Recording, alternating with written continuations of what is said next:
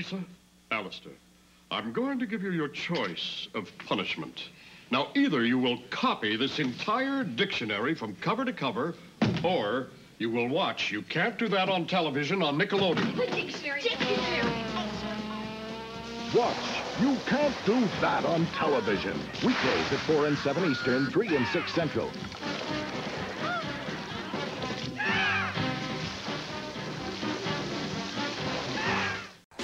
Kick it.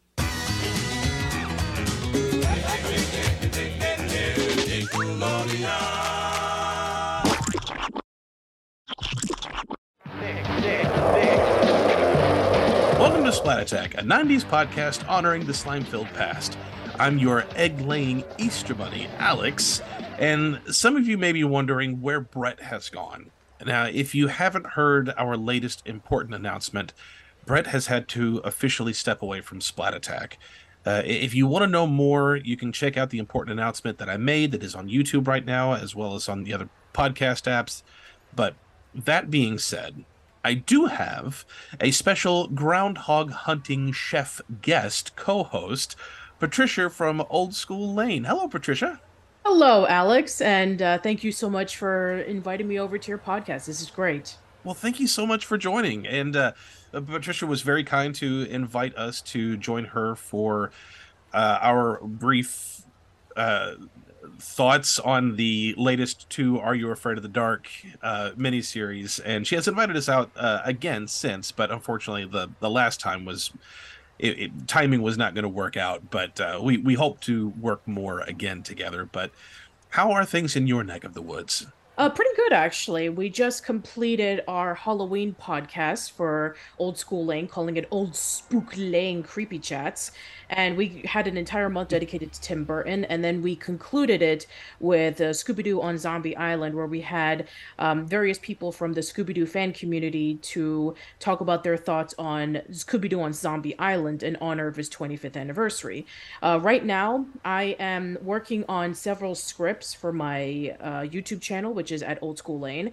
I just finished writing and recording the audio for a Media Hall of Fame episode, which is a series that I do on my YouTube channel where I highlight the best of TV shows or movies, or specifically just anything that would highlight somebody who's done amazing for media. And the As Told by Ginger anniversary was just about a few weeks ago, and I am highlighting 10 podcasts who have covered As Told by Ginger. So that is my next one, and I'm hoping that throughout this month, being related to something relevant for 90s Nickelodeon is Good Burger. And the Good Burger sequel finally is going to be released on Paramount Plus in a few weeks from now. So I'm hoping to cover the original Good Burger, and then afterwards take a look into the sequel to see how that stacks.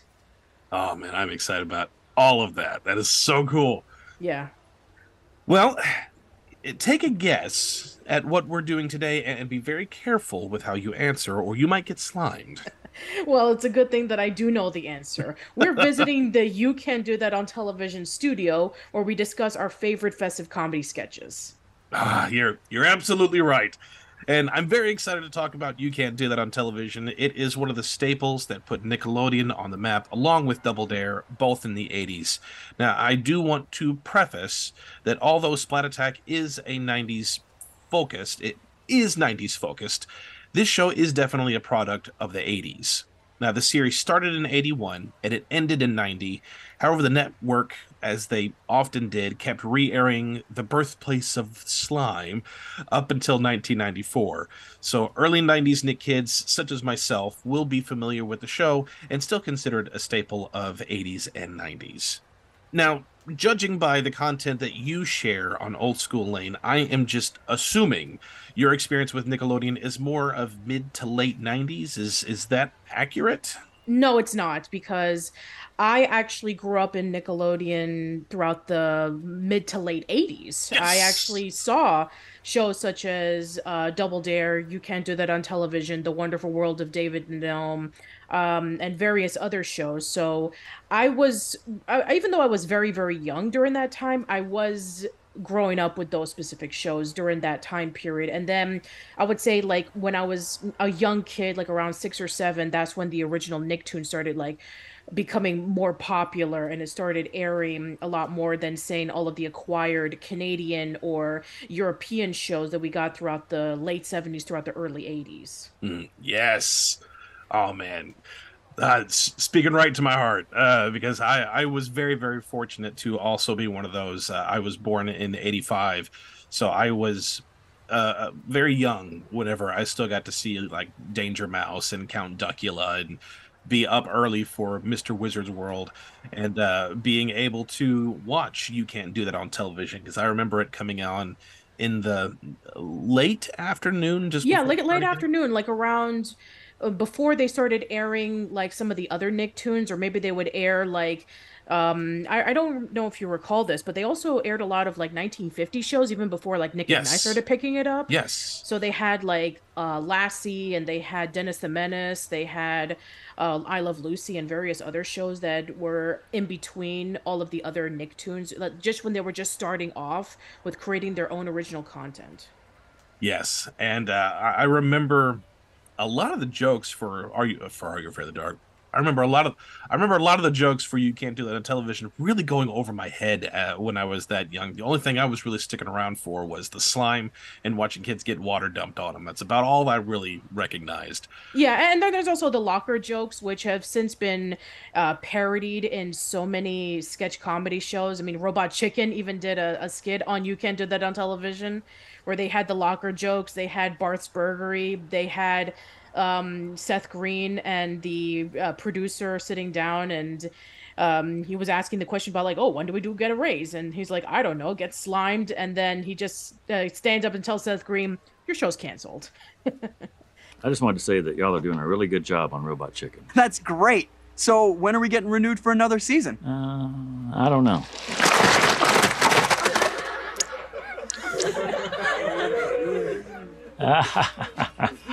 You're canceled. Yeah, I think that some people will probably know about those iconographies based off of like parodies, but for the most part, the things that people still take away from You Can't Do That on television is definitely slime, and maybe one or two of the jokes that has still stuck towards people who grew up with the show. Anybody says, I don't know, they get slimed. Kids speak out about the slime controversy. First, the pro slimer. I'd like to be slimed. I love when Lisa Ruddy gets green slimed. I like green slime. Nick, I want more people to get slimed. Now the anti-slimers. I don't want to be slimed. I think it would be yucky to be slimed. It's totally disgusting. Gross. I don't want to be slimed. And here's the one kid undecided on slime. Nick, I don't know what I want. There you have it. The slime controversy rages on Nickelodeon, the first kids network. And this is definitely a product of the '80s, where things were far more acceptable than they are now, at least in terms of general society, and that has changed. So we'll probably dive a little bit into that, but we'll see how that goes. And this is not a full retrospective of the entire series altogether. This is an episode review, and today we are going to be looking at the holidays episode. For all of you, because our Slimesters have a pretty decent range. They're right in our pocket of age group, but we also have a lot of mid to late 90s also that completely missed out on You Can't Do That on television. So for those of you who don't know and just have a basic idea of it, You Can't Do That on Television is a Canadian sketch comedy show that originally aired as Ottawa local programming before it ran on Nickelodeon in the US from 1981 to 1990, again with reruns going to 94. Each episode is made up of several very, very quick sketches revolving around a unifying theme. I kind of think like Welcome Freshmen, only faster. Much faster. Yes. Oh my goodness, it's quick. Yeah, and people argue that Roundhouse is quicker with its skits. I think pacing in terms of the jokes, it is faster, but sketch-wise, the Roundhouse sketches are padded out a little more, whereas You Can't Do That on television. They are literally just a few seconds, and then it's on to the next thing. So I got this word for word from the Encyclopedia Britannica. You'll also receive a thesaurus of made-up words so big, your teacher won't admit she doesn't know them. George Washington's flashulosity made him our most rectitious president. Very good. Thank you. You're a munificent posterior. Dad? What? Who's the the most popular person among all your friends? Well, I would say Whoever's buying the next round of drinks. I get it. It is a bit up for debate, but there is some give and take on that. The show is known for its recurring sketches, such as Barth's Burgers, The Prevert Family, Benedict Arnold School, Nasty's Dungeon, Firing Squad, Locker Jokes, and Opposite Sketch. The show is perhaps most well known for introducing, of course, Slime to the First Kids Network.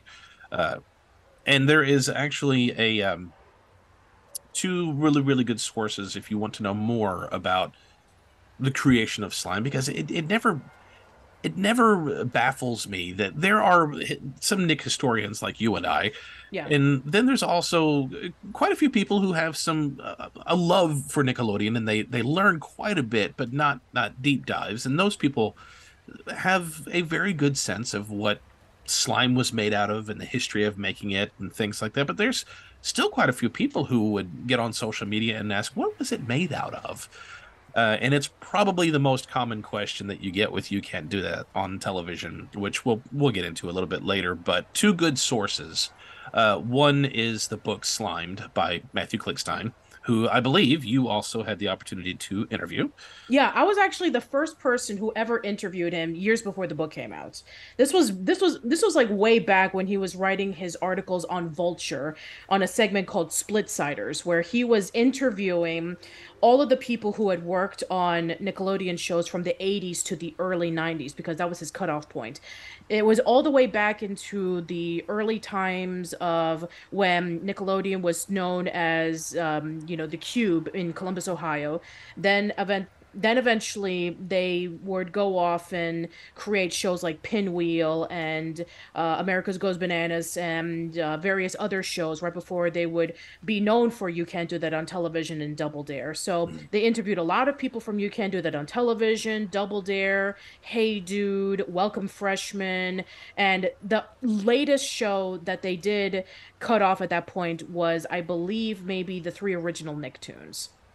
I know that Kenan Thompson was also brought in for interviews as well, but he didn't talk about all that. I think that the 3 original Nicktoons and Clarissa Explains It All and Pete and Pete were like the latest that it covers throughout that book. But yeah, he did interview a lot of people who worked on the show and answered a lot of questions, and this was like probably like around that time in which nobody really knew about the behind the scenes stories on all of these programs, and he was able to write all of these in-depth articles, getting interviews, asking questions. And I thought, and this was back around 2011, 2012 when I was doing my Nickelodeon retrospective, and I wanted to get a hold of Matthew about him writing all of these stories, and then he made the announcement that he was going to write a book. And then I messaged him. We talked for a little bit, and then after about a year later in 2013, that was when the book was released, and then there was the massive Slimed book event that was held at the 92nd Y in New York City. And yeah, that was a really great experience. And, Matthew still keeps busy to this day with writing a whole bunch of other books. He just released a book on Comic-Con. And yeah, I think that getting to see his perspective on trying to gather all the information for a whole bunch of people who were fans of these shows was really commendable, especially at that point in time. There was very little information about these shows. I mean, you had Retro Junk and you had various other websites, but they just like gave you like the bare minimum. Oh yeah, it's like do you remember this commercial? And it would be just the commercial. That's really all they really had. Yeah, it's like this show came out in 1980 whatever, and it featured these people, and then the only thing that you would see in the comments is like, oh yeah, I grew up with this show, but not really much afterwards, I remember my brother was completely enamored with Retro Junk and would show it to me, and I was like, yeah, that's cool. I want more. Can is there like a whole blocks of Snick on here outside of just a Snick commercials? Like, well, what is Snick? Oh, okay. But yes, Matthew Klickstein's Slimed is an excellent source for the history of the pretty much the Orange years, And yes, of course, you do have the Orange Years documentary, which is also fantastic. And I also did interview the guys who worked Yes, on you it did. too. Yep. I had both of them on when the Kickstarter was starting. And then when the Kickstarter happened, and then they were just promoting the movie, that was when I had the guys involved with it, and Alicia Reyes from All That, who was working as an executive producer. I interviewed about that. And then there was also an unboxing video that I did, because I actually did give money to the Kickstarter, and I showed off things like, oh, I had a poster, and I have the DVD, so that was also pretty cool. And I didn't even ask for this, I didn't even pay for this, but they actually put my name in the special thanks on the credits. And I Oh, was that's like, awesome. yeah, I mean, that was actually one of the incentives that I never paid for, which is actually pretty cool. Yeah, I was like, thank you guys. You didn't have to do that. Kind of funny, because it turns out that I actually did pay. I think I did pay for some additional things for the Happy Happy Joy Joy documentary that I also helped, promote, because I had the two people who were working on it, and I got the DVD for it as well, and I got some other little trinkets. So that was pretty cool. I think that there's still one that is missing that I still haven't received yet. I'm still waiting on that if you guys are listening. So yeah, it was actually a really great experience during that early to mid 2010s time period, in which people were really looking into like exposing more of the story of these shows that we grew up with, because there was not a lot of stuff out there. So I think that that's pretty neat that in today's society we're able to have all of these trinkets of information, that we can be able to get the full context on how they were able to come into fruition. Yes, absolutely. And I love the fact that there's so many people behind the scenes that make this stuff. Yeah. And I've learned that if you go after the big heavy hitters at first, they're still busy. I mean, Keenan and Kel are still super, super busy, but Yep. they're just one tiny piece of what made Nickelodeon special. If you start going after writers and producers and some of the supporting cast members, they are going to jump in and be far more willing to talk. And because that's part of my life, I get to talk about. I get to be in the spotlight for a minute, and that's part of what makes these things so special. So definitely, if you've not seen the Orange Years, if you have not read Slime, to go check both of those out. And Mark Summers also did a YouTube video where he was talking about the history of slime, and it's a few minutes long. I'll put a little bit of that here for you guys. But it actually started on a show called You Can't Do That on Television. What happened was, if you said the words, "I don't know," you would get slimed. And, it's weird, slime is hot again. And there's all these recipes online that have nothing to do with what we used as real slime. It started off as vanilla pudding, applesauce, green food coloring, and a little oatmeal, and that was our slime, and the consistency of that was far better than the stuff that I see today. I don't know what it is. But for this particular episode, the holidays episode, some of the specs are that it aired on January 1st, 1985. This is episode 66, or season 5, episode 14. It was written by Roger Price, Jeffrey Darby, and Dean Cushman, and was directed by Brenda Mason. And again, we had mentioned before that it's very, very much quick, constant sketch change and punchline after punchline after punchline, with a very, very thin theming device that goes all the way through. So obviously, with this being holidays, this came after the big three.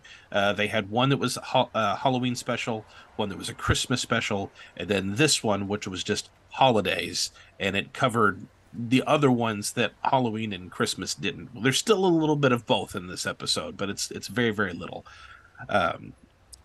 So with that being said, I think what we'll do is we'll just flip-flop back and forth, if you don't mind, and we'll talk about the different sketches.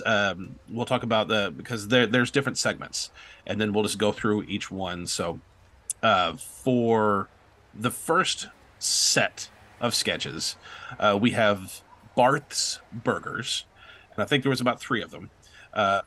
The first one was the holiday special burger, and it was the turkey burger, in which Barth is super proud of these new turkey burgers that he made, complete with feathers. Because they're turkey burgers, because they're turkeys turkey. have feathers, yeah. 100%. turkey. The next one was the holiday burgers, and this one he had Groundhog Day burgers, with a reference to the shadow that the burger is casting. And the last one was St. Patrick's Day burger, in which the hamburgers are green since he left them rot for a few weeks to make them festive. Barth spears the burger, revealing that there's also a small snake under the bun. Yes. And what I remember watching the show as a kid and getting to this segment and just getting really, really grossed out. I think I got more grossed out with just the concept of really nasty, poorly cooked food more than I did on anything on Ren and Stimpy. But I think that's because this was real. I know the props. I know they're fake stuff now as an adult, but as a kid, I knew cartoons were just drawings. This was real to me, and I got really grossed out by these segments. Yeah. But what are your thoughts on Barth's Burgers? Yeah, this is definitely one of the more iconic skits that everybody remembers. But it's essentially like the same joke where you have this guy who is constantly making these disgusting burgers, and for some reason they just come to this restaurant and they're so surprised that the burgers that they get is gross. And of course you have that catchphrase, "I heard that." I heard that. Yeah, I think that for the most part, it does. Yeah, I mean, I guess it's, pre-Good Burger, as like I like to think of it, where it takes place in a burger place, and a lot of people are just so surprised that it's just so bad of quality of food, but yet they keep going into it anyway. And you have this, schlubby guy who's just covered in grease and completely dirty. The back kitchen is filled with smoke all the time, assuming that the burgers are being burned at this point. So yeah, I would say that once you get the joke, it just keeps repeating over and over again. But, for some reason, it was one of the more reoccurring jokes, and You Can't Do That on Television, that they just stuck with. Yeah. I also noticed after watching this a second time, because I had to, I was getting, well, I'll get to that later. But upon second viewing of this episode, I noticed on the back of his hand, he had a sore on his hand, and he had Band-Aids go across it, an X. And I was like, ugh. Yeah, clearly you would wear gloves so that you wouldn't worry about putting blood or pus or anything of the sorts in your customer's food. Imagine that. No.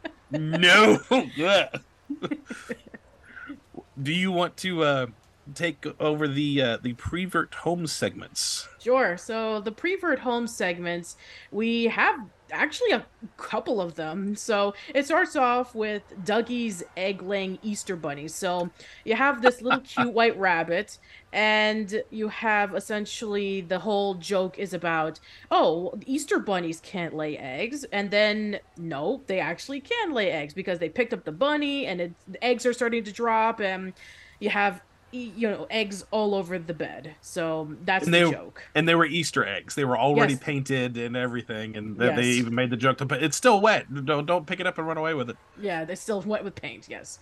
And then we have Dougie and Lance hunting groundhogs for Groundhog Day dinner. Because, I mean, you have to have a joke where, we don't want to repeat the same joke of Groundhog's Day where they're trying to find out if the groundhog has his shadow or not have his shadow. So it's like, okay, instead of hunting turkeys for Thanksgiving, we're just going to hunt groundhogs for Groundhog Day. Let's do that, sure. The next one is Mother's Day. This is the Mother's Day skit where we have everyone sitting around making a mess while Val is attempting to clean the relentless food being thrown on the floor. The kids assure that Mother's Day is coming and Lance should get started on cooking her Mother's Day cake. So, yeah, you have essentially like the two kids who are just constantly throwing popcorn, and you have the dad who's just sitting there and he's just just basically saying, oh, I'm going to make you the cake for Mother's Day. So Mother's overworked, she's exhausted. Yeah, I mean, it's playing off the joke is like, the mother, all she does is just cook and clean, and the kids are just making a mess because, that's what the mothers do. So there's that. Then the next one is that Dougie finds out that his dad is Santa, and Val now understands why there's so many reindeer in the garage. My goodness. Quick. It's such a quick one. Dougie, whatever is the matter, dear? I just found out it's really Dad who's Santa Claus. No. But you know, I've always wondered why he keeps all those reindeer in the garage. Yeah, that is a really quick one, but it's actually one of the more effective jokes that they featured in this skit. So, yeah, I guess at some point for some kids, it's like, you know, you realize that sometimes your dad would be dressing up as Santa, or somebody else would be dressing up as Santa, or, you know, eventually you get the talk. If you were one of those kids who was told that a Santa Claus exists. The next one is that Val is on holiday for Thanksgiving with a massive feast that consists of a cucumber sandwich. So once again, I guess it kind of like is returning to the Mother's Day skit, in which like she's just so fed up with taking care of her lazy family that she decides to give herself a holiday by just preparing just only a simple cucumber sandwich while the family is left to fend for themselves. They all leave to go to Barth's for groundhog burgers. Yes, and that actually does follow in with the Barth's Burger skit that we just talked about. So nice way to loop that around. I hear that Bert's is a pretty good deal on groundhog. Groundhog? Hey, let's go. Vanessa questions about Lance's Easter Bunny outfit. So, Oh gosh. Abort, that's an order. that was a really shocker one for me, because it's like, okay, you think Easter Bunny, and now in the 1980s you would think about like those creepy Easter Bunny costumes. I actually do have one of my sister and I. Oh, we must have been like 6 or 7 at this point in time, where we actually do have like a Polaroid picture of us next to an Easter Bunny. And looking at the Easter Bunny, it is definitely frightening. And I was thinking to myself, oh, goody, we're going to see a frightening Easter Bunny costume. But no, it's the other Easter Bunny costume. Uh-huh. Yes. Think like French maid outfit, just with bunny ears and a tail on Leslie. It's not an image that I want in my brain. Hugh Hefner is not going to call him, that's for sure. No, he is not.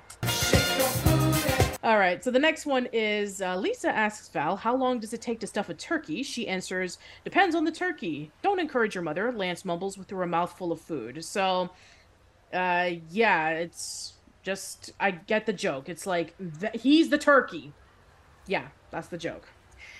Okay, so the next one is Alistair brings in a giant red sack. Clearly somebody's inside it. Val tells him not to drag his things through the house, and if he keeps this attitude, Santa will not visit. It's actually Santa inside of the sack. Val tells Alistair that, there's not going to be any boys and girls that are going to get other presents for Christmas. And then he just says that their Main Street has hundreds of Santas ringing bells, and he only just took one of the Santas. What happens if he would have taken the real Santa?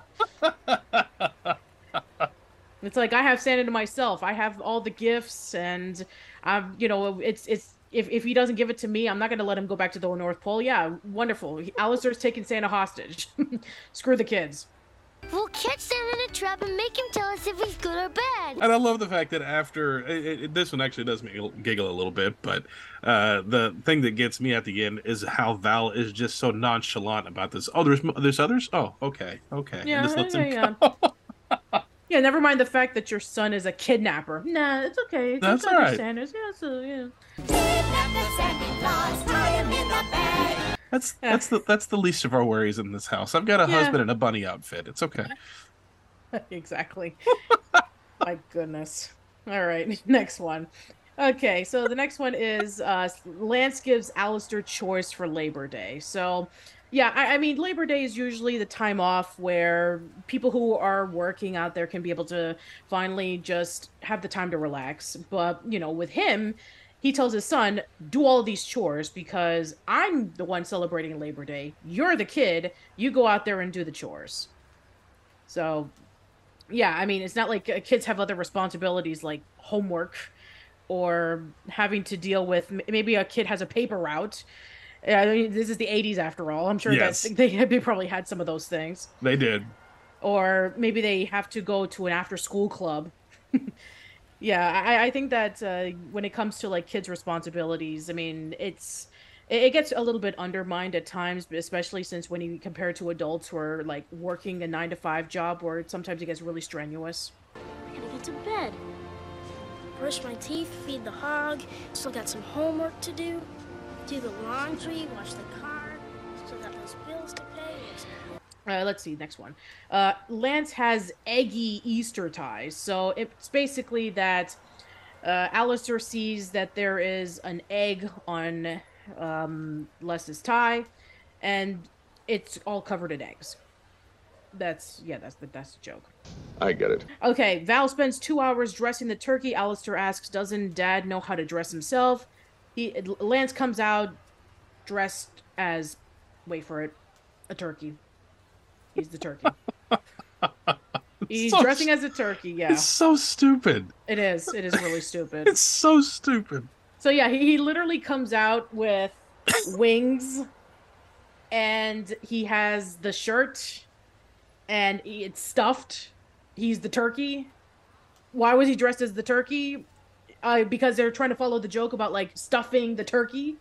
So, yeah, that's the joke. Next one, New Year's Eve. Lance drinks too much at New Year's Eve. As a result, his resolution is to give up drinking, but then again, no one is expecting to keep their resolutions all year. So, yeah, I mean, when it comes to New Year's, that's always the joke. I have a New Year's resolution. I'm not going to follow it within the first day. So, yeah, that's pretty much it. So, yeah, that is pretty much all the Prevert family skits.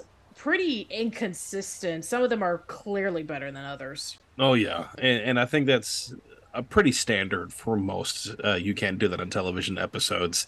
The thing about the Prevert family segments, and I believe it was Jeffrey Darby who had said this, but whenever they were creating these sketches, they were intentionally trying to make the family be as awful as possible, especially towards their kids, because at the time Nickelodeon was doing all these big good for you programs that would show these kids doing absolutely fantastic, wonderful things, and then kids didn't want to watch those because it made them feel inferior. So now they went more with, okay, well, what do you want to see? And they started asking really kids what they want, and things that would make them laugh, and gross things would make them laugh. We're kids. And the idea for this segment was, instead of showing all these wonderful things that kids should try to aspire to, let's go the opposite route and make it as awful as possible. So now that whenever kids are watching this, they're going, well, my family sucks, but my family's not that family, and they can actually enjoy the misery, very much the way that my father would watch Married with Children, like, yeah, I'm not Al Bundy. It's the most miserable you can make a child without it crossing that 80s line, which is a very, very hard line to cross. Not to mention that it's also Canadian, so they were able to take a lot more risks on TV than Americans. Yes. Like, we even still to this day, like, certain standards and certain ideologies and certain discussions about either politics or religion or family or even, like, certain representation of people. Like, today, it's a lot more showcased, but back then, it was a lot more under the radar. Like, various shows like You Can't Do That in Television were able to take a lot more risks because they were able to have a lot more creative freedom to discuss about that kind of stuff. They weren't as rigid compared to a lot of American television. I mean, especially 80s American television, where, I mean, you had like the Get Along Gang, and you had various other shows that were supposed to be like squeaky clean and family friendly, and we don't want to scare the kids, and we don't want to be able to have any questions that we don't want to answer. So, yeah, let's just show all this kind of stuff. So, yeah, I would say that, a lot of the stuff that they were able to show on You Can't Do That on Television was definitely like a little bit more risque than compared to what it was back then for a lot of 80s television series. I want to take a minute and actually talk about Les Live for a minute, because in a way he's kind of the unofficial face of You Can't Do That on Television, because, I mean, outside of the fact that his face is on the actual title card, right? But I think we see him more than we see any other actor or performer in the show. He's in pretty much almost every single skit. Yes. And he's in there more than Abby is, who played the mother in many of the segments. What are your thoughts on Les Lai as a performer? I think that he's varied. I love the way that he's able to become from a grouchy guy to somebody who's bumbling and dumb, to somebody who is very gullible, to somebody who's very responsible. So I'm loving the fact that he's able to switch in between all of these different parts, and at the same time is able to play it off pretty convincingly, especially since this is a sketch comedy show and it's a very small cast. Like, I would say that with All That, for example, you have like 8 cast members, and then you have maybe the occasional adult here and there, whether it be with Kevin Coppola or Dan Schneider. But for the most part, the kids would be the stars. But in this case, it's akin to like the Roundhouse, in which you get like the dad character, and then you get like the occasional kids who would do various skits. But he's in almost every single one of them. And sure, you have the bumbling dad, and then you have Barth, and then you have the producer and various other characters. So he's able to play off with every single one of those roles. And the fact that they were very limited to what they were able to accomplish with cast and budget and various skits, I think that he's a very essential part in You Can't Do That on Television. Mm-hmm. Fully agreed. And from what I have, going back to Slimed, I think it was Alistair who had said during filming, Les was one of those people who he would cut up. He would cut up with the kids, tell some jokes that an adult probably shouldn't tell a kid, but still did. Mm-hmm. But he was one of those, he was tough to break. Yeah. He would be in character and he'd nail it every time, but every once in a while, one of the other kids would say something or do something that would just make him completely break character and break and laugh. And anytime that happened, it was like a ruby in a crown. It was so special when it happened to them. It was a highlight for weeks because it happened so rarely.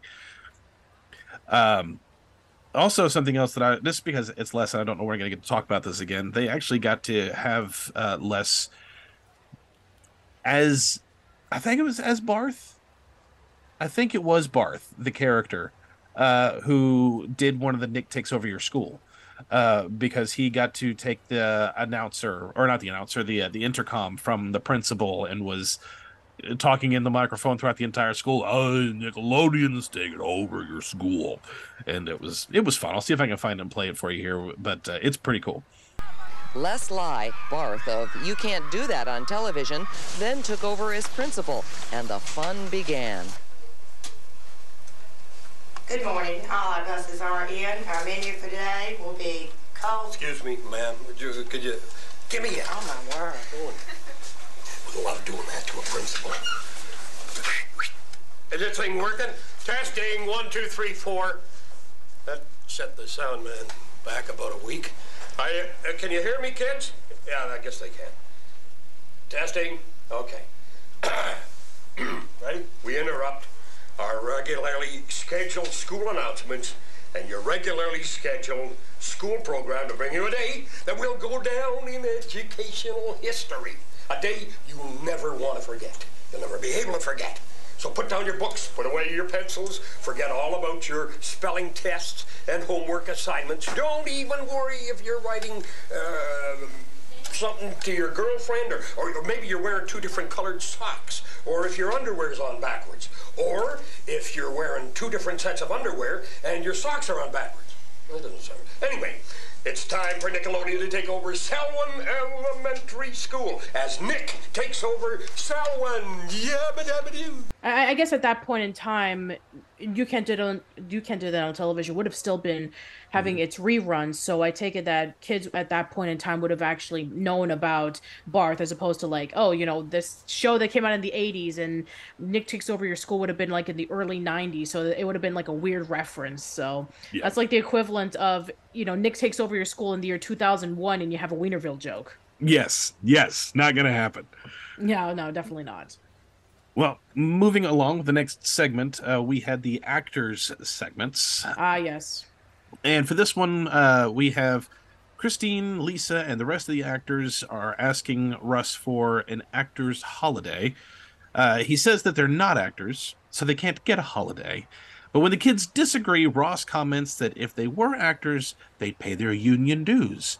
Like, that's not relevant in the slightest. No, wait a minute, you guys haven't paid your dues. And then starts to ask for money, and then they all run away. And yeah, and yes, it's that joke would have completely gone over my head as a kid, and I know it did.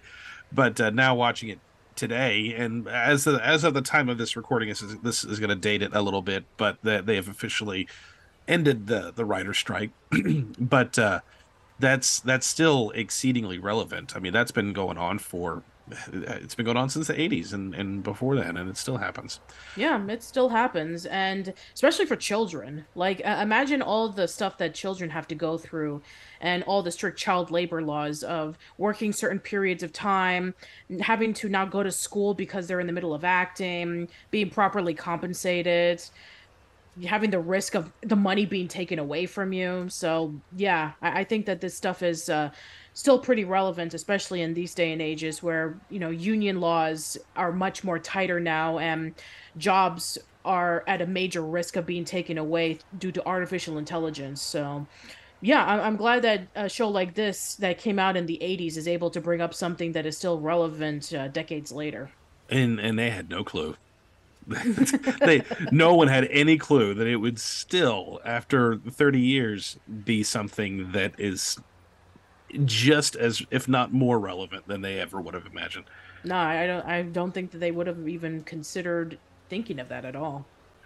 The next one, which was very, very brief, was Vanessa says that Lisa, which Vanessa was telling Christine, or Moose, that she thinks Lisa is dating a turkey, which she was leading around on a leash like a dog. Later, Ross asks Christine, what is the big holiday in April that we celebrate what used to be the Roman New Year? He promises that because this is a holiday special, she gets the holiday off for being slimed. And Christine admits that she doesn't know. And of course, she gets slimed.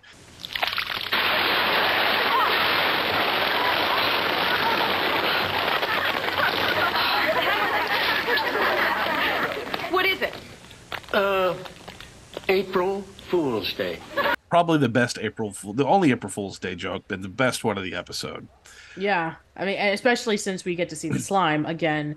It's the iconography of You Can't Do That on Television that people still remember. And it's the only time in the episode that there is slime. Yeah. So there you go. And it usually typically happens once an episode. There are some exceptions, but most of the time it's a one shot, and sometimes not even at all.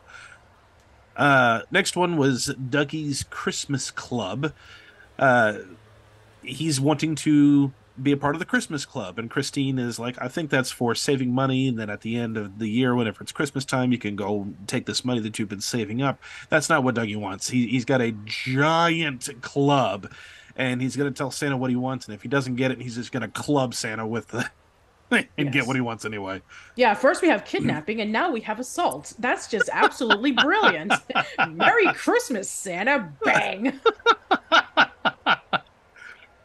And then we have the standard locker jokes. And for those of you, if you've not seen this, I'm sure you, like Patricia was saying earlier, robot chicken skit. Yeah, you've probably seen at least the idea of it. It's just the kids all in the lockers. They open the doors, and two of them would come out and give some kind of a one punchline joke. Like, for example, one of them was, "Why is Thanksgiving called Thanksgiving?" Well, because we give thanks to the bountiful harvest. Well, why do we call it Labor Day? Because we celebrate the working person. Well, why do we call it Good Friday? Because we get a day off of school, and that's good. Yeah, that's essentially what it is. So you have two people, they say a joke, they ask why, get a punchline, next two people come out, same thing, rinse and repeat. And very similar to Bob's Burgers, the locker jokes are definitely one of the more iconic sketches in You Can't Do That on Television. And I don't think these were never recorded in front of a live audience, so No. you don't have the laugh, A laugh track, track. in the back, which could make this really, really fun if you play some and add either a laugh or crickets. That'd be actually pretty cool. And I think the crickets would be even funnier. Yeah. Yeah, Alistair. What's your favorite holiday? Christmas time, because you get lots of presents. Oh, yeah, that's pretty good, but my favorite holiday is the summer holiday. Why? Because it's the longest. You know, my favorite holiday is my birthday. Vanessa, that's not exactly a holiday. We don't all celebrate your birthday. Yes, we do. My birthday's on July 4th. What's your favorite holiday? Valentine's Day. Ooh, Valentine's Day. Do you get lots of chocolates? Well, no, but every Valentine's Day I give Lisa a big heart-shaped box of chocolates with creamy centers and... Yeah, and then what? Well, then I watch her squirm when I tell her she's on a diet and she can't eat any. But the thing I liked about this one, though, was how it ended. Because Lisa opens the locker and just stares blankly at the camera, and then it cuts to the next one. Because they were talking about, like, hey, did you hear the news about Lisa dating a turkey? And then she's, like, looking at the camera, and she's probably thinking to herself, line. And then it's like, cut, we're done. Print it. This is good. We're good. Next skit. Great. Let's see. Ross discusses symbols for the holidays and states that the handkerchief is the symbol for Income Tax Day. But when he is told that Income Tax Day is not a holiday, Ross replies, "You're telling me," and cries into his hanky. Except that tax day technically does have a date. It's April 15th, which is the day that you are supposed to pay your taxes. Yeah. It's not a national holiday where you take the day off, sure, but it is technically a holiday. I don't know how it is in Canada. I mean, let me know in the comments, but there is a specific date when you have to pay your taxes. Yes. Although, I mean, it is true that there is no iconography of tax day compared to, like, when you think of Christmas, there's a tree. When you think of Thanksgiving, you see a turkey or something like that. So I guess it kind of makes sense. There's no symbol of tax day. I mean, I guess a handkerchief would make a lot of sense if you're going to be crying. You know, I would think maybe, like, I don't know, a bank with dollar bill, stacks of paper. I don't know. When I think of tax day, I think of Milburn penny bags from Monopoly with his pockets hanging out. Oh, that's a good one, actually. That's a really good one. Milton Bradley, get on that. There's only a few of these left. Dougie does a trick or treat and gets a trick in the form of a plain glass of water, which, after pointing out what it is that he had received, then gets water completely dumped on his head. This is just a plain glass of water.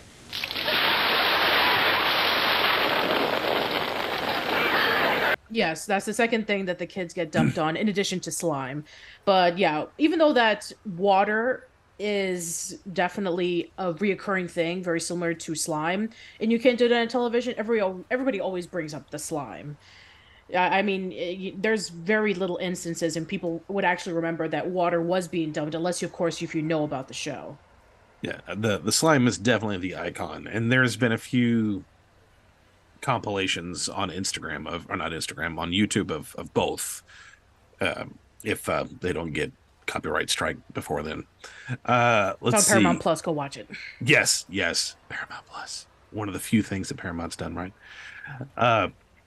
Vanessa celebrates the Chinese New Year, which is like having Chinese food. I don't understand this skit. It's the only skit that is about Chinese New Year, and there's no joke about Chinese New Year. It's like, if you're not going to make a joke, if you're going to make a statement on Chinese New Year, say something about Chinese New Year instead of just like having fireworks and then just say, "Oh, I'm just going to wait 2 hours and then I'm going to celebrate all over again." It's like, that's not Chinese New Year.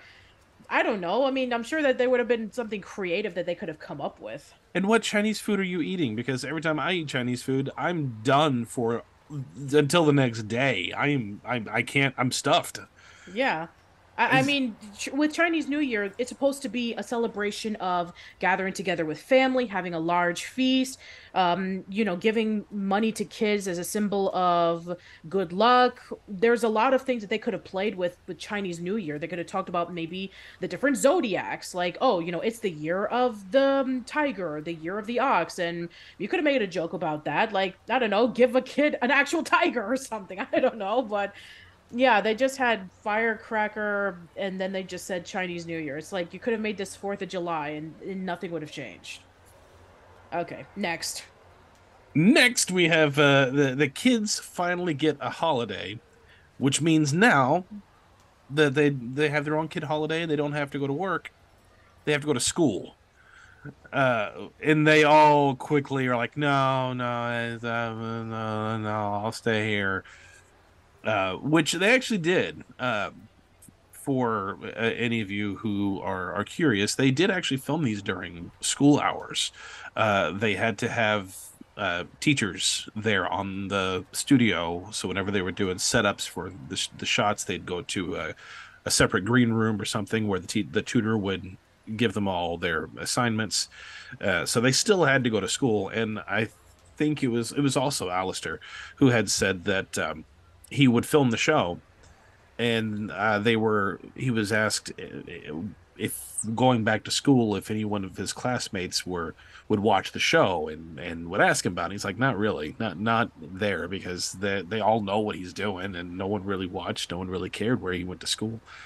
But they did have to, if they weren't filming and they weren't working, they would have to go to school, and that's very much probably more an inside joke than anything. Yeah, it's not too much of a surprise because this is a very common thing even to this day, in which child actors, even after they're done performing a scene in a movie or in a TV show, they would have tutors on the side so that they can be able to catch up with homework, and then they would go back and film again. So again, as mentioned before, kids are really undermined when it comes to all the work that they have to put up with. And our last actors segment, joke. Lisa is the very end of the episode. This is our post-credits scene. Lisa promises to not say anything for the rest of the show. And Christine is excited and shares the news with Ross, but he busts her bubble by informing that this is, in fact, the last bit of the show. And then it just cuts. It's done. It just ends, yeah. What are your thoughts on these segments? It's very inconsistent. It's hit and miss. Like, some of them are so quick that they just like leave out of your mind even after it's gone. And then there's some others that do get a little bit of chuckle worthy.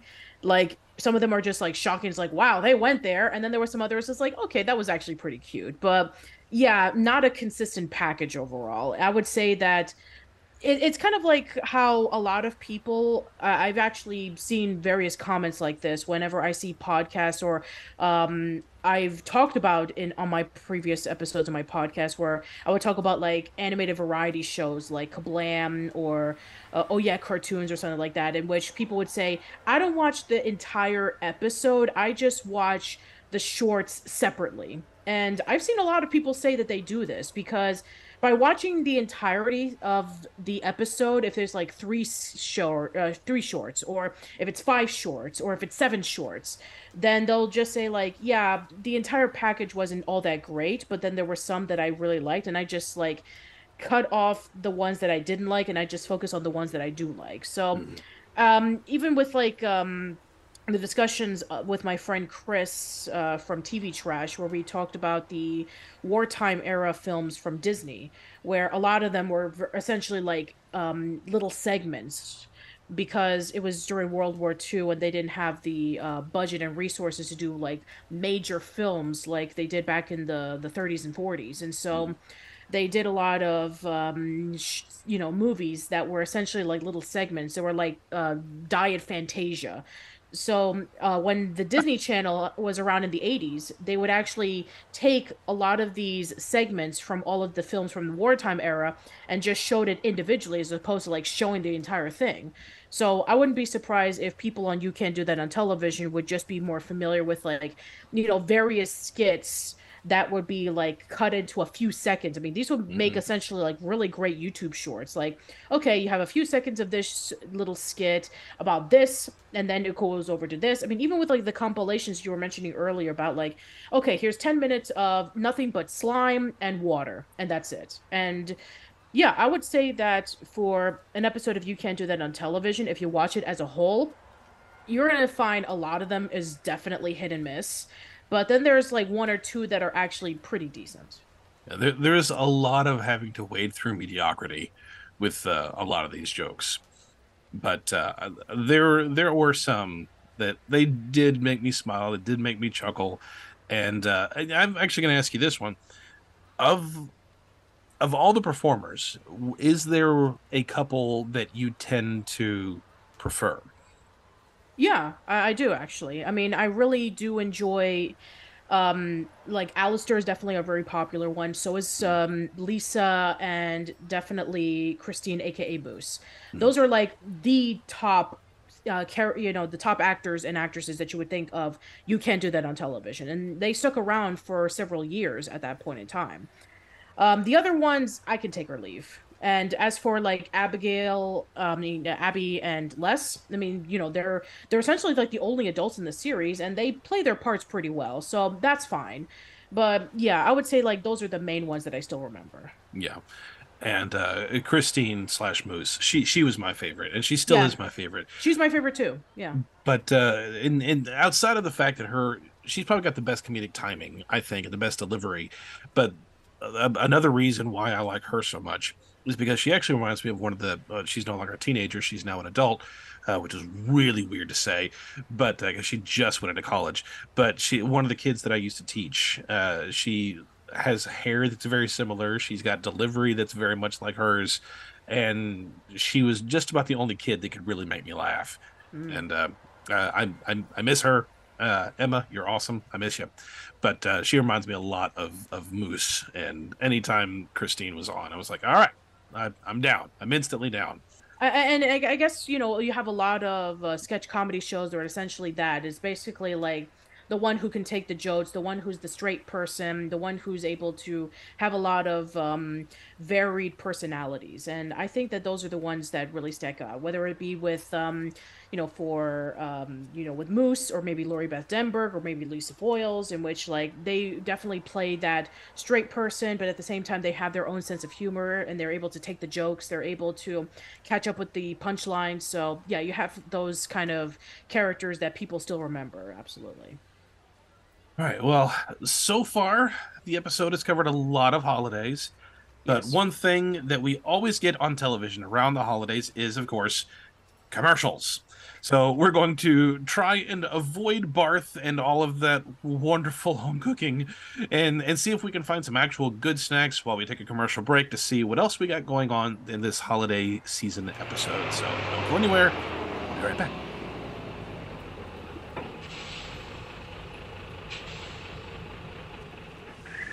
You Can't Do That on Television. We'll be back after this.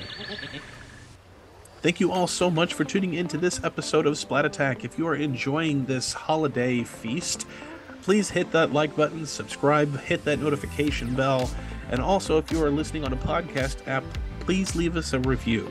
These very simple actions on your part have a tremendous impact on our channel.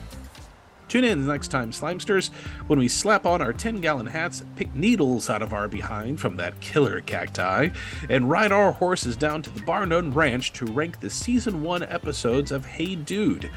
Which episodes shoot sharper than a gunslinging maverick, and which ones stumble into the hog trough? You can find all the retrorific action only here on Splat Attack. Hello everyone, this is Patricia from Old School Lane. If you enjoy our discussions on You Can't Do That on Television and other bits of Nickelodeon nostalgic content, then you can check me out on oldschoollane.net. I have a YouTube channel, which is youtube.com/oldschoollane. I have various social media outlets, which is on Facebook, Twitter, Instagram, and Mastodon. You can also check out the podcast Old School Lane on Spotify, Google Podcasts, Apple Podcasts, Amazon Music, Radio Public, and various other places. New episodes of the podcast will go there first, and then they'll go up in a few days on YouTube. I hope that you guys enjoy the rest of this discussion of You Can't Do That on Television. Sit back, relax, and enjoy. Don't forget to head over to Bonfire and check out some of our sweet, sweet merch with various t-shirt designs and coffee mugs. We've got t-shirts of all different sizes, covering several different Nickelodeon shows, as well as some Splat Attack original content. Go to bonfire.com/store/Splat Attack store with hyphens in between to represent that 90s swag. Join us over on Patreon. We have live streams that we do twice a month. We have bonus minisodes. And we also have early access and behind-the-scenes looks of many of our episodes that you all haven't had the chance to see, along with some really fun gag reels.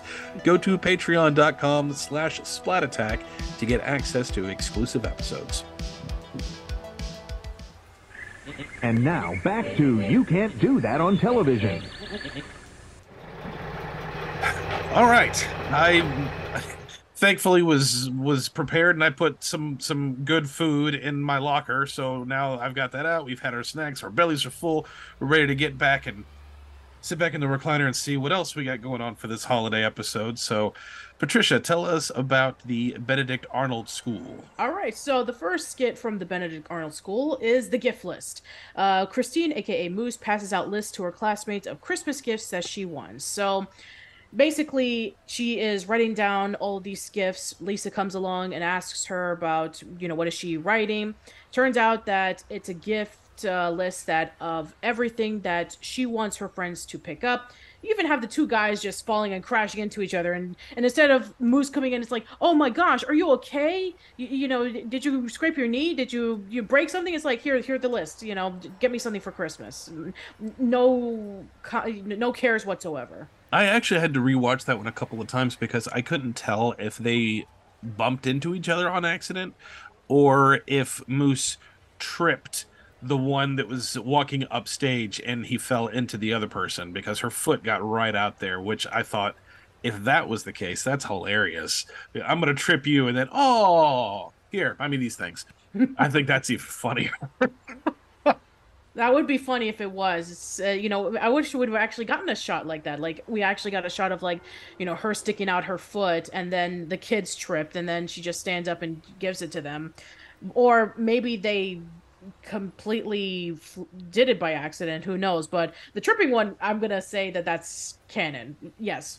Moose tripped them on purpose so she can give them their Christmas gifts. That's exactly what happened.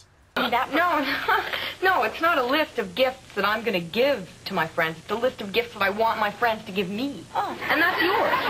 And, 2 or 3 things on... Oh, Dougie, hey. Oh, and Alistair as well. Great. That's your list? Thanks. And that's your list. Yes.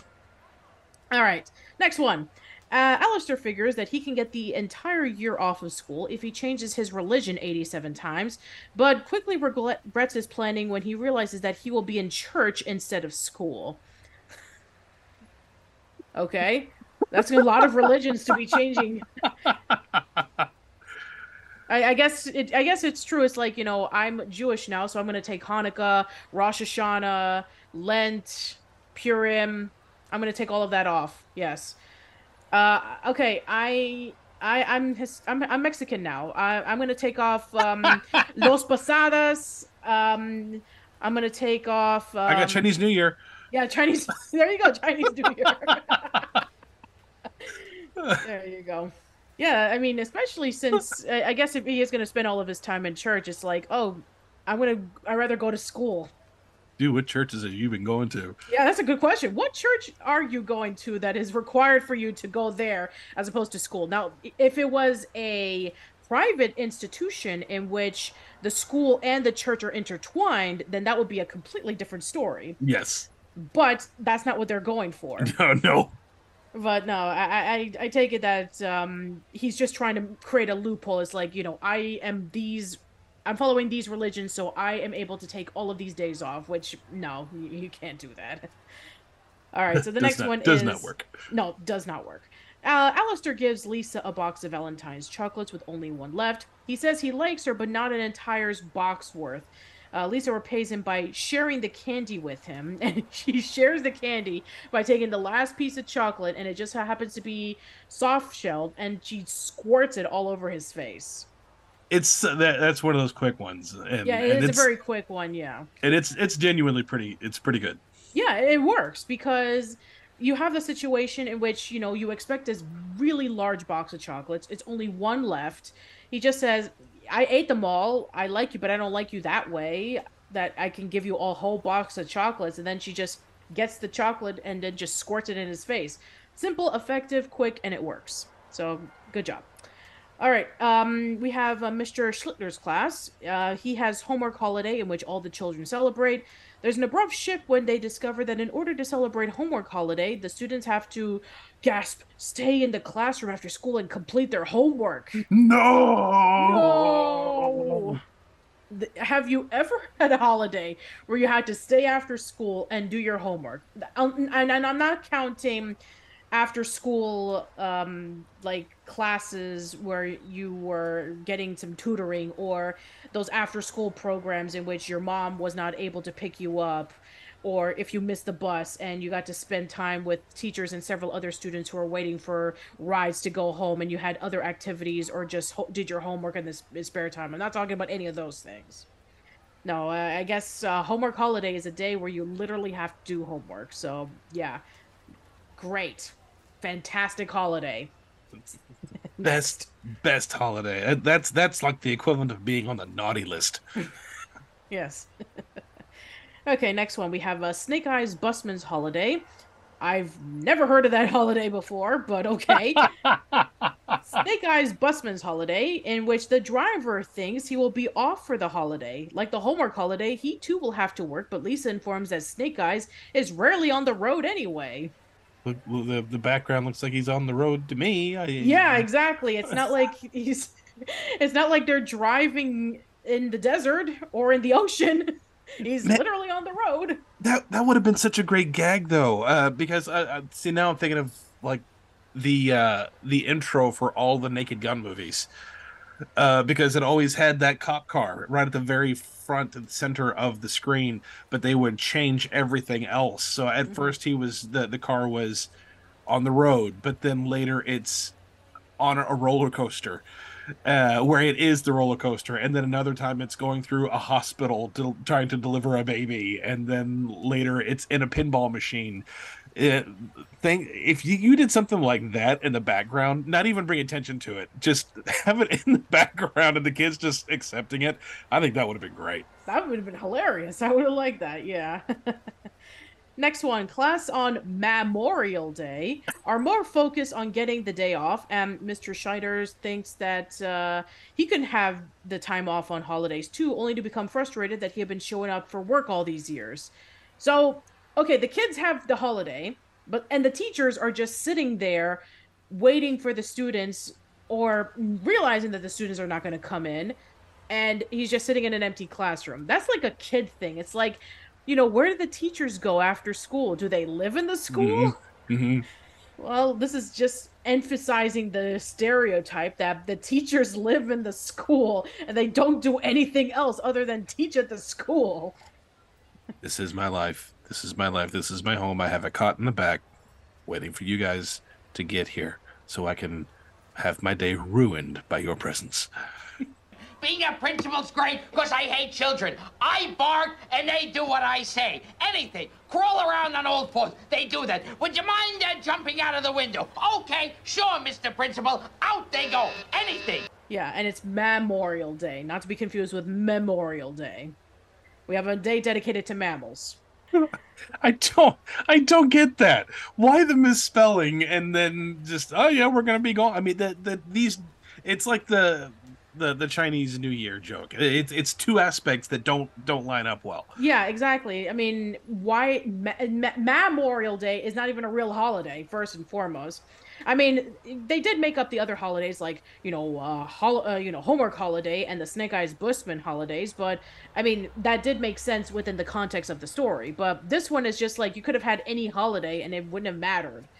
I mean, like, is this a celebration of mammals? Or maybe that the person was named Memorial and we're celebrating him or her? I don't know. See, I thought at first the joke was going to be because it's Memorial Day, but he spelled it incorrectly. The rest of them would be trying to explain what Memorial Day is, but they Mm-hmm. say it wrong, and they actually describe another holiday, and then somebody else says, no, that's not it. It's this holiday, but they mispronounce that too. And Yeah.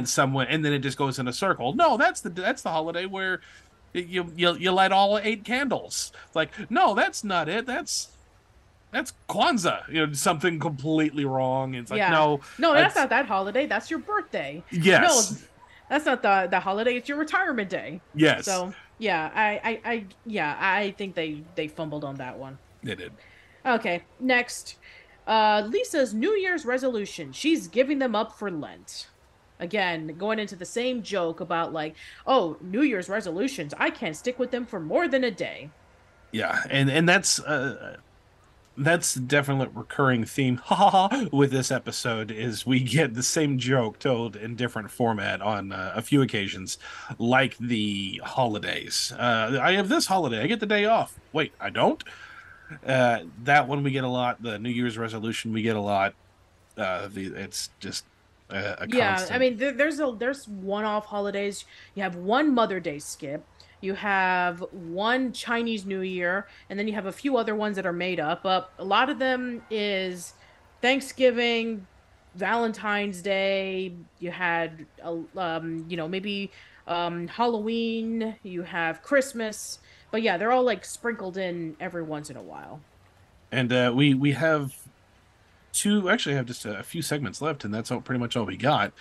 We have one Nasty's Dungeon. In which Alistair is in the dungeon for Thanksgiving, and he struggles with coming up with anything to be thankful for. But when he's informed that he was going to be let out for the day, but since he can't think of things to be thankful for, and he's left, and now Alistair all of a sudden quickly changes his attitude and starts trying to find things to be thankful for with the intent that he gets to be let out of this dungeon for a day. And nope, denied. No, pretty much. I mean, again, very similar to a lot of traits that you would expect to see in a lot of holidays. That's one of them. What are you thankful for in Thanksgiving? I can't think of anything. Yeah. Come on. Are you thankful for breathing? No. Are you thankful that you have a roof over your head? I have a roof over my head? Not in the Prevert's home. Yeah. There's probably a hole there too. Yeah, I guess the Helga Pataki line would probably be perfect. I am thankful for absolutely nothing. And then we have the firing squad. It's almost the same joke, only in reverse order. Alistair and the firing squad on Veterans Day, and Alistair convinces that the military should be able to leave because it's the holiday, which they leave. Which means he gets to leave because he doesn't get to stay on the post. And he's like, okay, see you tomorrow.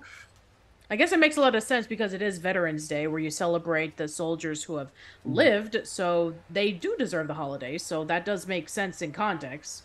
Yes. And I actually think that one's got a pretty decent setup. I think the punchline just needed a little something, but overall it's a pretty good joke. How do you think jokes like these two would work today? Do you think they could still work them out, not necessarily in kids shows, but just in comedy shows, mainstream comedy shows now? Do you think that these would still be acceptable? I mean, I have seen various skits where people are in jail, but not in a dungeon or in a firing squad. So that's a little bit tough. I mean, unless, of course, if it's in the proper context, that you can make a joke about it. But I would say that out of the blue, it's kind of hard, especially since a lot of people are saying that, oh, today's entertainment is all PC and we can't do any of this stuff because we don't want to offend anybody. But again, I think that in the proper context and if done tastefully, then it could be a possibility. Yeah. And I don't know, I can see in its prime, I could see shows like Family Guy getting away with jokes like these. I'm sure they've done jokes like this a billion times. And I'm sure there's somewhere. I mean, I know Robot Chicken's got jokes. I'm sure there's a You Can't Do That Robot Chicken's joke. done several jokes like this. But that being said, I think we only have really one more segment. Tell us about the opposites. Okay, so the opposites is essentially that, where you get to see the reactions and the statements from everybody, except that it's told in opposite directions. So, in this one, Alistair gives up things he doesn't like for Lance as the opposites intro. The rest of the opposite skits are as follows. So, he says that I'm going to give up piano lessons. I'm going to give up candy. I'm going to give up all of these things. And then Moose is like, no, you're supposed to give up things that you like. And he's like, yeah, I do like all those things. I like homework. I like candy. I like piano lessons. So again, it's the opposite of what you expect. Because in Lent, you're supposed to be giving up these things that you really, really like. And the stuff that he's telling that he really, really likes is the opposite of what you would expect to hear. So that's the joke. Okay, so the other opposite skits. Dougie is sad that his dad is Santa and not a regular dad pretending. So again, we're going into the whole complete opposite, in which you would expect that he would be upset that his dad is Santa and he's just the dad. But no, he's actually upset that the dad is Santa and not a regular dad pretending to be Santa. He's actually upset that his dad is really Santa. Gosh, that reminds me. I got to see if I can find it. There was an old 80s public service announcement commercial where there was this kid lying in the bed and dad is standing in the room and he's got this like cigar box full of drugs. Like, is this yours? I know exactly about what you're talking about. And he's like asking him like, who taught you to do these drugs? You, okay? I learned it from watching you. And then the punchline is like, kids are doing drugs because they see their parents doing drugs. I know exactly what you're talking about.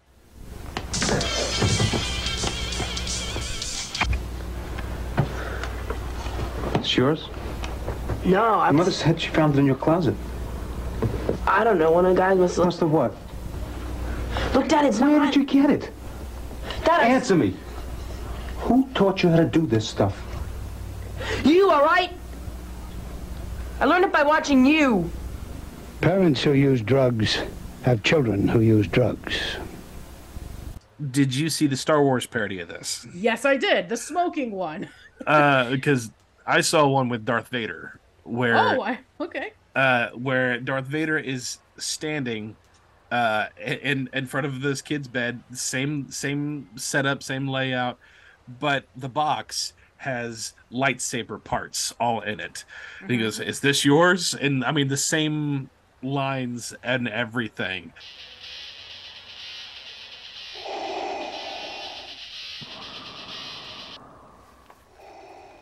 This yours?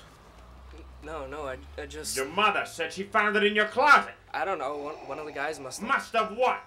Look, Dad, it's not mine. Where did you get it? Dad, it's... Answer me. Who taught you how to do this stuff? You all right? I learned it by watching you.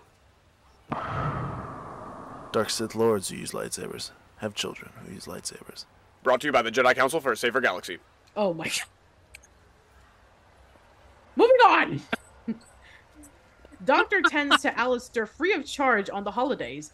He breaks the fourth wall and declares that all of the opposite sketches he's been in, this is the most ridiculous one. Okay, so why? I guess again, this is the opposite. It's like, oh, out of all of the skits, this is the most ridiculous one, even though it's just straightforward. It's like he's a doctor. He goes into the house. He helps a kid out free of charge, and yeah, that's it. That's the joke. It's literally just that quick of a joke. And, you know, of course it's free of charge. I guess maybe because they're trying to make a joke about the fact that, hey, you know, they have the national health care. They have free health care. So they can just be able to. I think the idea there was he did a house call. And he did a house call on a holiday. So, of course, there's no charge because it's a holiday. Because it don't matter. If it's a house call for a doctor, it's going to be a lot. It's going to be expensive. And then just go straight into Groucho Marx complete with the cigar and the mustache and the glasses, which you don't notice because it was actually kind of subtle. Because it is, because it's not like puffy eyebrows and it's not like the round glasses and the big old cigar. Yeah. It's just basically like a line that sounds akin to something like a Groucho Marx line. Yeah. Yeah. And the makeup job they did for Les for this looks very similar to some of the other makeup costumes that he's had. But whenever he looks at the audience, he does the cigar thing and actually does the eyebrows a little bit. Of all the ones, all the sketches so far, this is the most ridiculous. I've seen a lot of opposite sketches, but this is the most ridiculous thing I've ever heard. What experience have you had in a department store? I was a shoplifter for 3 years. So he does it very Groucho Marx, but I don't think that's the most ridiculous one, though. No, it's not even close. No. All right, so the next one. Dougie and Vanessa hate the holidays and beg Valerie to go to the store. Again, going into the complete opposite, where, you know, they're talking about like, oh man, going to the beach and going to the arcade is boring. And we have Valerie coming in and say, hey, who wants to go to the store? It's like, I want to go to the store. Yeah, I mean, do you remember those days in which your mom had to take you to a grocery store or to a clothing store and all you wanted to do was go to the toy store? And that was my favorite days. I used to love that. I used to sit under the cart, under the shopping cart, and on the where the sodas go, and I just look up and poke my fingers through the little grates, and it was my favorite. Nice. It was my favorite. Nice. That's very nice. Yeah, I remember that my sister and I would have a contest of whenever that we would go to a grocery store. I don't know if you had this in your grocery stores, but they used to have like these little dispensers of coupons. And yes. Yeah, exactly. We would try to grab as much coupons as we could. And then when our mom was ready to go to the checkout, we would hand her all the coupons that we would have. And we would see about like who was able to grab the most coupons. The thing I remember from the grocery store, which is now an absolutely forgotten thing, but I remember when grocery stores used to have VHS that you could rent. Because before the days of Blockbuster, there were just a bunch of locally owned movie rental places, and grocery stores had them too. And Mom would be at the checkout, and I'd say, "Hey, can I go look at the movies?" "Yeah, sure." I never got to check one out from the grocery store, but I was always able to go look. Mm-hmm. All right, next one. Ross and the actors working on the holiday. Ross says that the kids deserve extra pay, but because it's the opposite sketch, now the kids need to pay him. So this is where the segment of the opposites are over. So at first we have Ross asking the kids for money. And then finally we have the skit in which Ross gives the kids extra pay, but then it's the opposite skit's over. And now they have to pay him the money. And yeah, that's all the skits that we saw in this episode. I would say that these particular segments are very much in line with some of the others where it's a mixed bag, but I actually think the opposite sketch segment overall is a pretty well constructed segment overall. I think there's only like one or two, mostly just one, where I was just kind of like, most of them were, okay, that was pretty decent. And then a couple times I would actually chuckle, but I think of all of them, it's the most well-constructed one as a whole. But we are going to move on to our episode ratings for this holidays episode, and I had mentioned earlier, and obviously you all are aware. Hey, here's Patricia, not Brett, but Brett was able to leave me his review of this episode, and he did watch it prior to. So he's given me permission to read his review of it for you. Immediately, he says in 3 words, "I was bored." I was bored for the majority of the episode. I wanted to like it for covering dozens of holidays on the show, which no other Nick show has done, but the pacing and the jokes just didn't land for me, with the exception of the locker scene and the Thanksgiving bar scene. Most of the humor just feels cheesy and surface level, but that's most likely due to the rapid-fire nature of the assortment of sketches. Once we got to the announcer at the end credits where he says, "I'm thankful the show is over," I felt that big time. No slight to the You Can't Do That on Television crew. They're fantastic at what they do. And this show is a groundbreaking piece of Nick history. Just in this particular case, it didn't emotionally engage me as much as I would have hoped. And he gives this a rating of C, a splatfridge. Miss Patricia, what is your rating of this episode, and what are your thoughts? Yeah, I will definitely agree that it's a mixed bag. Some of the skits are clearly better than others. There's some that go really, really quick and didn't exactly land on the punchline. There were some of the holidays that I felt like didn't even need to be brought up. Like, seriously, the Chinese New Year one, really? You could have just said any other holiday or the Memorial Day. I mean, I understand the context of like trying to make up a holiday, but you have the opportunity to come up with some unique ideas for it, and it just doesn't really land. I mean, we even came up with better ideas of how it would work better than what they were able to show us. I mean, there were some that I really did enjoy that were like chuckle worthy, but other than that, it's definitely like split down the middle. It's more miss than hit. So I'm gonna say C. Splatfridge for you. And I am also going to echo the same sentiment and also give this a C, a Splatfridge. Timing is everything when it comes to comedy. And one thing I've noticed is usually the faster, the better. And that's just a comedy thing. Usually if you do comedy really slowly, unless you're the sloth on Zootopia, it's not going to work.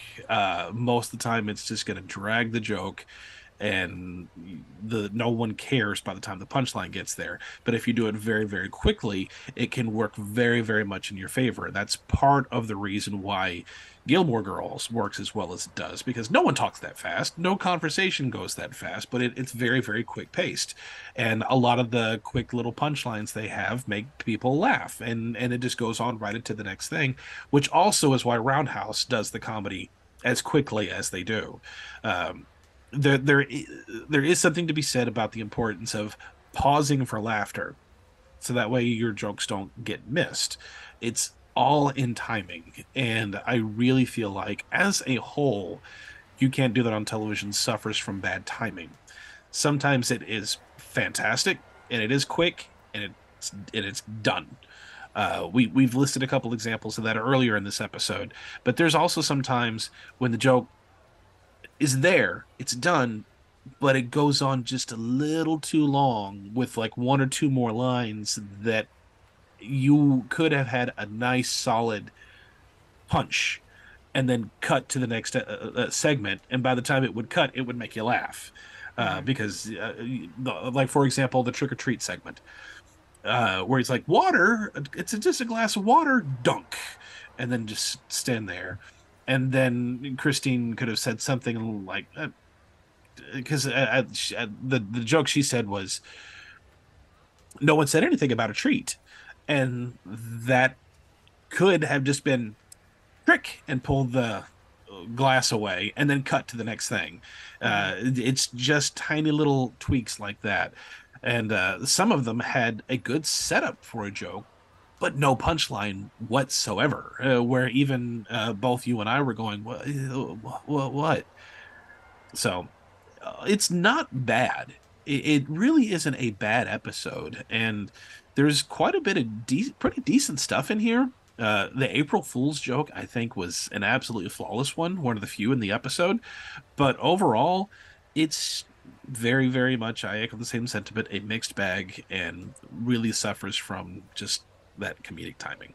Yeah, now I would argue that if you are to stretch a joke, if you're able to follow it up with a joke that can make you laugh, it will make the punchline even worth it. Paul Rubens, aka Pee Wee Herman, was able to come up with a story where he was able to say that if you have forgotten a punchline and you've forgotten what you were going to say at the end of your joke, and you just stop right there, and then you would just go to the audience and say, I love that story. And then you're out. And that's a great example. It's like, if you are able to tell a long-winded joke and you completely forget the punchline, or you don't think that the punchline will land, say something that you think that will get an audience reaction, and no matter how long or how long-winded that the joke is, if you say something that quick that can be able to give a reaction to the audience that's very positive, you might as well have just told a 3-second joke that would have been just as funny. So again, I think it's all about execution. I personally think that anything can be done well as long as it's properly executed. So even if this joke was to be a slight bit longer, it could have been done well if the final punchline or the final line would have just nailed it. But yeah, I would say that because of its long length and because it doesn't follow up with the proper punchline that concludes it all really nicely, it just makes it feel longer than what it's supposed to be. And I can echo that. I can agree with that. Paul Reubens is a master of really, really long story jokes. And if you want some examples of that, just go on YouTube and look at some of his time on David Letterman, because he's got some great stuff there. Or even watch the Broadway show. Him with that freaking balloon is is great. I'm sorry, the balloon joke on the Broadway show was better than the one that he did on Big Holiday. Yeah, I hated that one so much. But it was so well, like you say, it was well executed.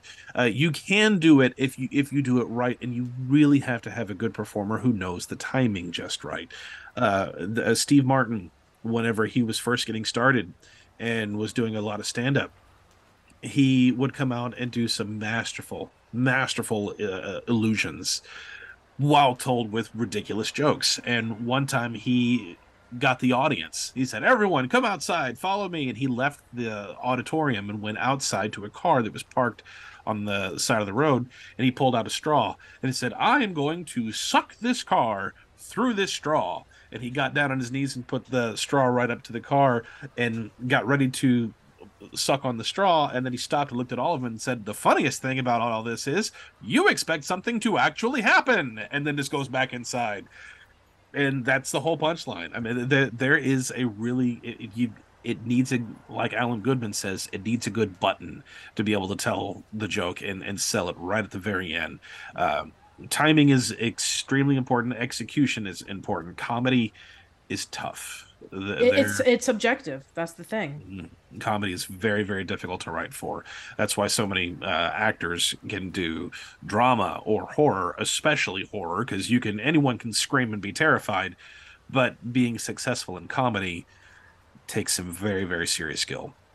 So I think that there were some moments in which that You Can't Do That on Television was able to be pretty successful in it. And then there's some other ones where it just kind of falls flat, which again gets it a little bit more or less kind of a recommendation on checking out certain skits as opposed to like checking out all the skits, like I mentioned earlier, where when you talk about like a variety show or an anthology show or something like that, where it's known for its segments, some people will tune into maybe like one or two of it and not the entire package because, I mean, unless of course if you're one of the rare cases in which like all of the segments are like gold, like absolute brilliance, there's going to be a case in which one or two are going to be highlighted more than the others.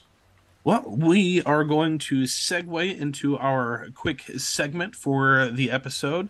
It's been a while since we've had the opportunity to do this, so we are going to check out Say What. Say what? Say what? Say what? Say what? Say what? All right, now usually it would be one of us versus one of our guests, but obviously it's just going to be the two of us today. So instead what I'm going to do is we're just going to see how many of these that Patricia can get right. Okay. And we've got a point system that we've got going that Brett has always utilized, and we'll just see what the high score can be out of how many. And because this is You Can't Do That on Television, and I'm sorry, the only ones I really remember is Christine and Alistair. So I've got multiple choice in here because sometimes all these kids blending together, the names just blend in. And unless you really, really watch the show a lot, it's going to be difficult for most audience members to remember all these cast members' names. Right. So the way and especially depending on which season you watch. Yes. With the exception of maybe Lisa or Alistair or Christine, a lot of them get swapped out. So yes. Yeah, you have to really pay close attention. So Say What, these are all quotes from the episode itself, and you have to guess who what character, what performer said this line. Okay. So starting off, we have for 2 points, the burger is casting a shadow. Does that mean 6 more weeks of winter? Was this Alistair or Dougie? I think it was Alistair. It was Alistair. Nice. So 2 points already. Oh, look, the burger's casting a shadow. Does that mean 6 more weeks of winter? Question number 2. You know, I think Lisa is dating a turkey. Was that Lisa or Christine? Or not Lisa, Vanessa. Was that Vanessa or Vanessa. Christine? Yeah, Vanessa. I think was it Christine who said that? It was Vanessa who said that. Vanessa. You know, I think Lisa's dating a turkey. Question number 3 for 4 points. I've seen a lot of opposite sketches, but this is the most ridiculous thing I've ever heard. Was this Santa, Mrs. Claus, Doc, or Val? It was the doctor. It was the doctor. I've seen a lot of opposite sketches, but this is the most ridiculous thing I've ever heard. Question number 4 for 4 points. Working on this show is like being on holiday, and we should be paid just to be here.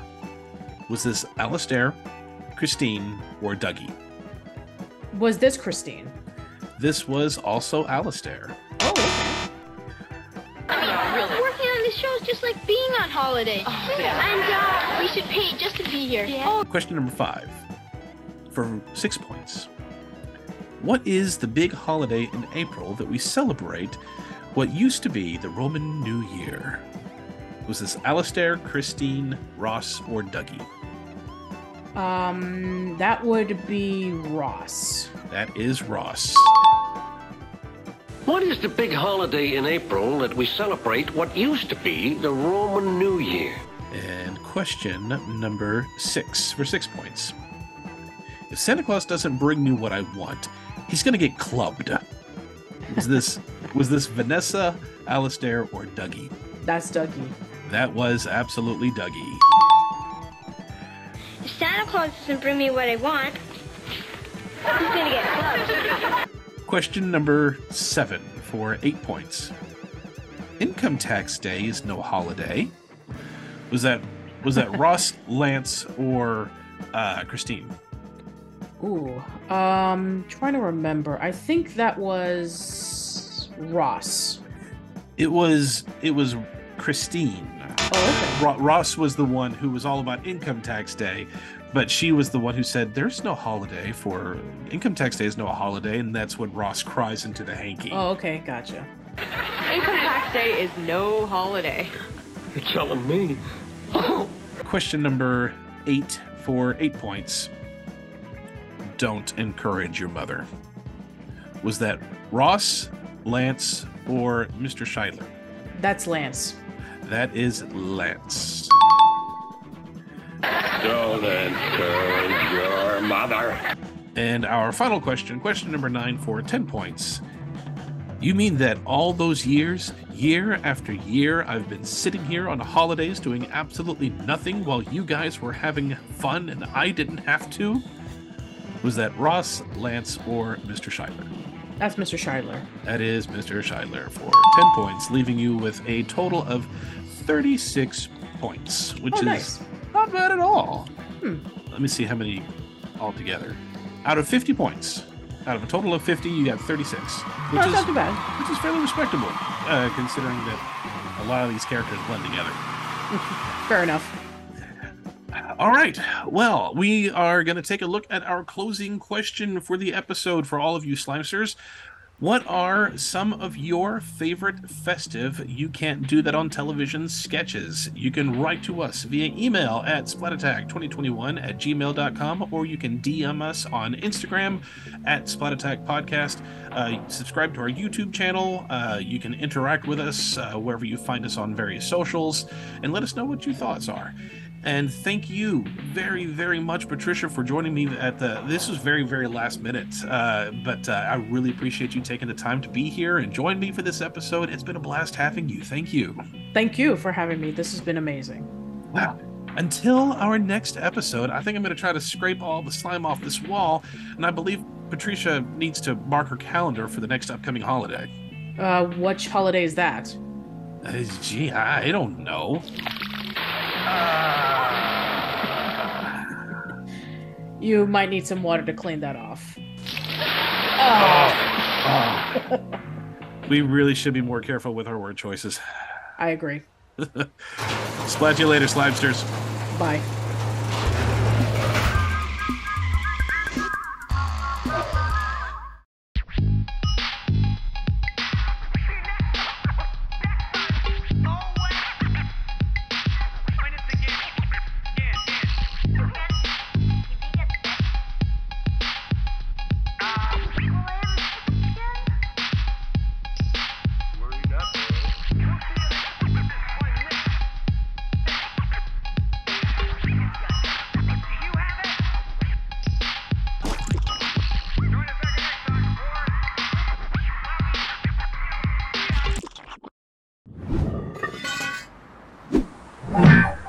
You're sick of the same old slime. So now there's all new episodes of You Can't Do That on television. New episodes. Sorry, I'm new at this. New faces. What was your name again? And a fresh new attitude. All new episodes of You Can't Do That on television. What do you expect for 99 cents? All next week on Nickelodeon.